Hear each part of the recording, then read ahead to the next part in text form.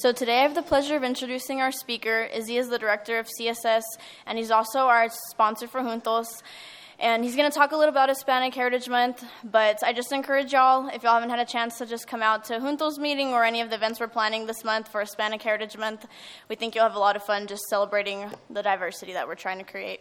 So here's Izzy.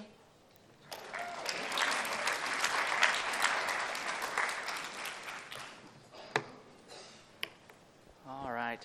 Well, good morning. My name is Isaias Miranda, and I'm the director at the Center for Student Success. Today, I'm going to talk about Hispanic Heritage Month and what it means to me.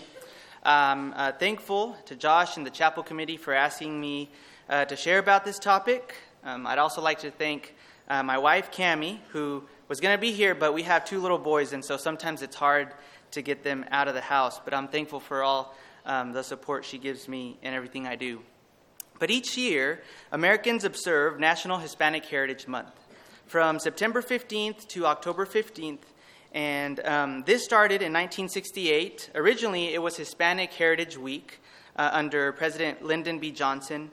And then it was expanded to a whole month under President Ronald Reagan in 1988. And so it is a full month. But this is a time where we celebrate the histories, cultures, and contributions of people whose ancestors come from Hispanic or Latin American countries. Some of the countries included are Argentina, Bolivia, Chile, Colombia, Costa Rica, Cuba, Dominican Republic o la República Dominicana, Ecuador, El Salvador, Guatemala, Honduras, México, Nicaragua, Panamá, Paraguay, Peru, Puerto Rico, Spain, Uruguay, and Venezuela. A lot of different countries, a lot of different backgrounds and beliefs. But whenever we hear in the United States, we often hear the terms Hispanic or Latino when we talk about people whose ancestors came from one of these countries. The term Hispanic can be used when referring to somebody whose ancestors came from a Spanish-speaking country. The term Latino or Latina refers to somebody whose ancestors came from a Latin American country. However, there may be first-generation immigrants, like my parents, or among you there may be some international students or people who are very closely tied to their country of origin, and they rather be identified by their country of origin. So some people may say, I'm Bolivian or Colombian. In their native language, they may say, soy boliviano or colombiano or puertorriqueño. Soy boricua. I am aware that in this room, there may be a lot of people who just say, hey, I'm an American, and that's fine. I feel like my kids may be in this boat to where they get to being older and they just say, yeah, I'm an American. But far back, my grandparents, my great-grandparents came from Mexico. And that's a blessing to be in this country, to be an American, but to be proud of our roots.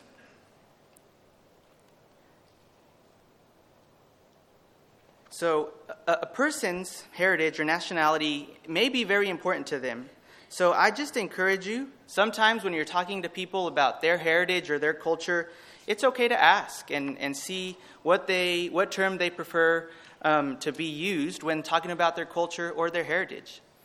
Hispanic Heritage Month is important to me because I consider myself Mexican-American, Hispanic, Latino. I kind of fall in all of those, but I'm very proud of my roots. So this morning, I want to share a little bit about my family, the values they passed along to me, and then I'm going to talk a little bit about different cultures and how some Hispanic cultures differ. My parents, Socorro and Barbara Miranda, came to the U.S. in the late 1980s from Cuauhtemoc, Chihuahua, Mexico, and they settled down in Portales, New Mexico. I learned a lot of things from my parents, but one of the first things that I want to talk about today is hard work. My dad has always had physically demanding jobs, and I've always seen him work hard to provide for my family. And I remember one time he took me to work with him, and he worked at a dairy at that time, And I remember going to work like at 4 a.m, and I stayed asleep in the truck till the sun came up, and then I went to work with him. And I had a lot of fun bringing the cows in from the pens to be milked. But I remember seeing how hard he worked. I also remember him telling me to value education. Being a dairy worker is not a bad occupation. My dad provided for our family, but my dad did not want me to have to work hard or in a physically demanding job, and so he always encouraged me to value education. So I'm grateful for my dad's example of hard work. I also learned about honoring family, and that's another important lesson I learned. My dad was the youngest in his family, and so because of this, he was closer to my grandparents. So I was able to spend a lot of time with my abuelo Jose and my abuela Elvira, and this was great for me because I was able to have all that quality time with them. However, as my grandparents got older, it was a lot more work to take care of them. My abuelo Jose passed away earlier this year, but prior to him passing away, he battled with Alzheimer's. So I saw how my mom and my dad cared for my grandpa, and how even after he was in a nursing home, they went as much as they could to make sure he was taken care of. So even in the rough times, I appreciate how my mom and my dad took care of my grandpa. So these were two things, hard work and honoring family, are all things that maybe you see in your family as well, regardless of culture or tradition. But my parents did pass along some cultural traditions that I enjoy today. So I enjoy listening to Mexican music, whether that's norteño music or mariachi music. Lately, I also even enjoy a little bit of Tex-Mex, which is, norteño music that has kind of come over to the U.S. But I enjoy that. Growing up, my dad played the accordion at church, and I have an accordion today, and maybe I need to pull it out and learn a melody or two so I can pass that along to my kids. I enjoy Mexican food, specifically Mexican food that's typical in northern Mexico, in the region of Chihuahua. So at home, there was always some sort of jalapeno, whether it's fresh jalapeno or pickled jalapeno or salsa. And so I like spicy food just because that is what we had at home. I remember my mom, when I was younger, she used to make homemade tortillas every night. And there's nothing better, if you know, than spreading a little butter and sprinkling some salt on a freshly made tortilla and having a little late-night snack. Also, in Chihuahua, where my parents are from, there is a Mennonite community, and they make really good cheese. And so I don't know if you've ever heard of queso menonita, but that's probably the best cheese for making quesadillas. So if you're ever in the store, sometimes you can see queso de Chihuahua or Chihuahuan cheese, but that's the best. It's kind of like a mozzarella cheese, but it's great for making quesadillas. So these are all great things that my parents have passed along. However, the most important thing that I feel my parents have passed along to me was their faith in Jesus. When I think about a passage from Deuteronomy 6:9, it reminds me of this. I'm going to go ahead and read Deuteronomy 6:4-9, and it says, "Hear, O Israel, the Lord our God, the Lord is one. Love the Lord your God with all your heart and with all your soul and with all your strength. These commandments that I give you today are to be on your hearts.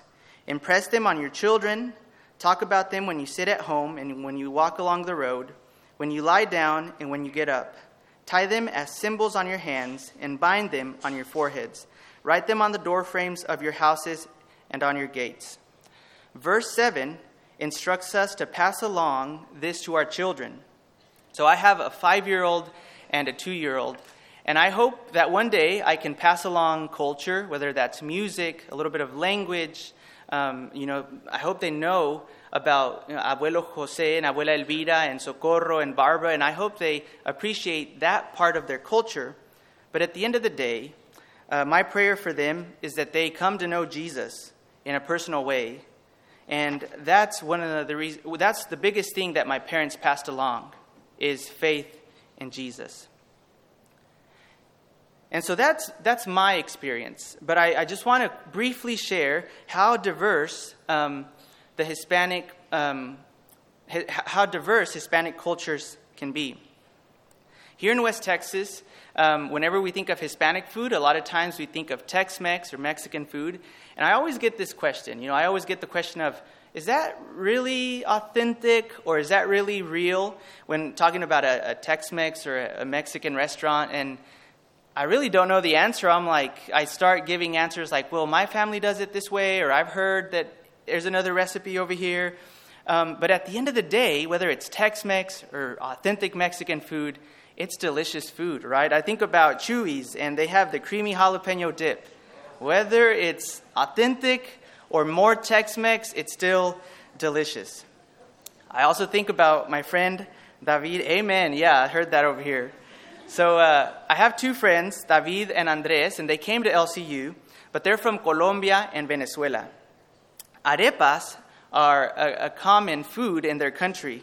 So arepas are these corn cakes that they make, and they cut them open and they stuff them with meat or ham or cheese or avocado.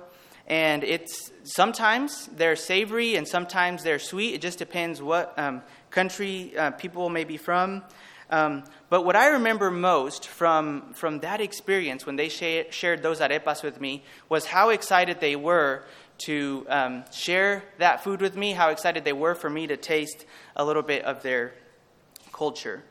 And I can keep talking about tamales, empanadas, paella, buñuelos, arroz, or arroz con leche, and all these other foods, but I'll keep it short. That way we can get to lunch pretty quickly. So another aspect of Hispanic heritage is music. There's salsa, merengue, cumbia, mariachi, bachata, reggaeton, Latin jazz, vallenato, flamenco, boleros. There's different kinds of music. But this morning, I just want to highlight a Dominican artist named Juan Luis Guerra. So if you're interested in music and you are curious, his name is Juan Luis Guerra, and he sings bachata and merengue, and he's known for making bachata known worldwide. So he has songs like Ojalá que llueva café, which stands for I hope it rains coffee, or Mi bendición, which means my blessing. Both of those songs are two that I love a whole lot, and so if you're interested in music, just go to Spotify and do a quick search, Juan Luis Guerra or Ricardo Arjona or even Shakira, some of those people that you kind of hear more popular, and listen to the music and the culture that comes along with that. So one last thing that I want to highlight, and then I'll wrap up. But a thing that's unique in Hispanic culture is language. Obviously, a lot of Hispanic and Latin American countries speak Spanish, and there's that commonality. But every region, every country has their own vocabulary, their own slang. And so one of my favorite things is talking to other Spanish speakers and hearing, their accent, hearing some words that they use. And sometimes it's just fun. I'm like, I don't know what that word is, but that's not how we use it in my country. And so it's just neat and beautiful. But, there are other things, celebrations, religious beliefs, customs, values, cultural attire. There's a lot of different things that make us unique. So I could be here for a while if I continue talking about that. But we live in a diverse society, and I encourage you to ask questions. I encourage you to be curious about those people around you. Maybe it's a classmate. Maybe it's somebody you see at church all the time, or a professor. And get to know them. Get to know each other. It starts with a simple question like, hey, what kind of music do you like? Or how do you celebrate the holidays? Or tell me a little bit about your family.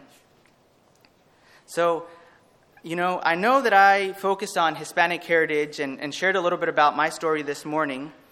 But that's only one group of God's creation. We are all different and unique. But what we all have in common is that we are all created by God Almighty. I think of Genesis 1:27, which says, "So God created mankind in his own image. In the image of God, he created them. Male and female, he created them. When we are able to celebrate one another, we are admiring and appreciating God's creation.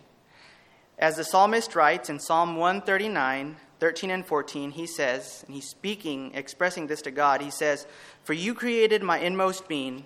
You knit me together in my mother's womb.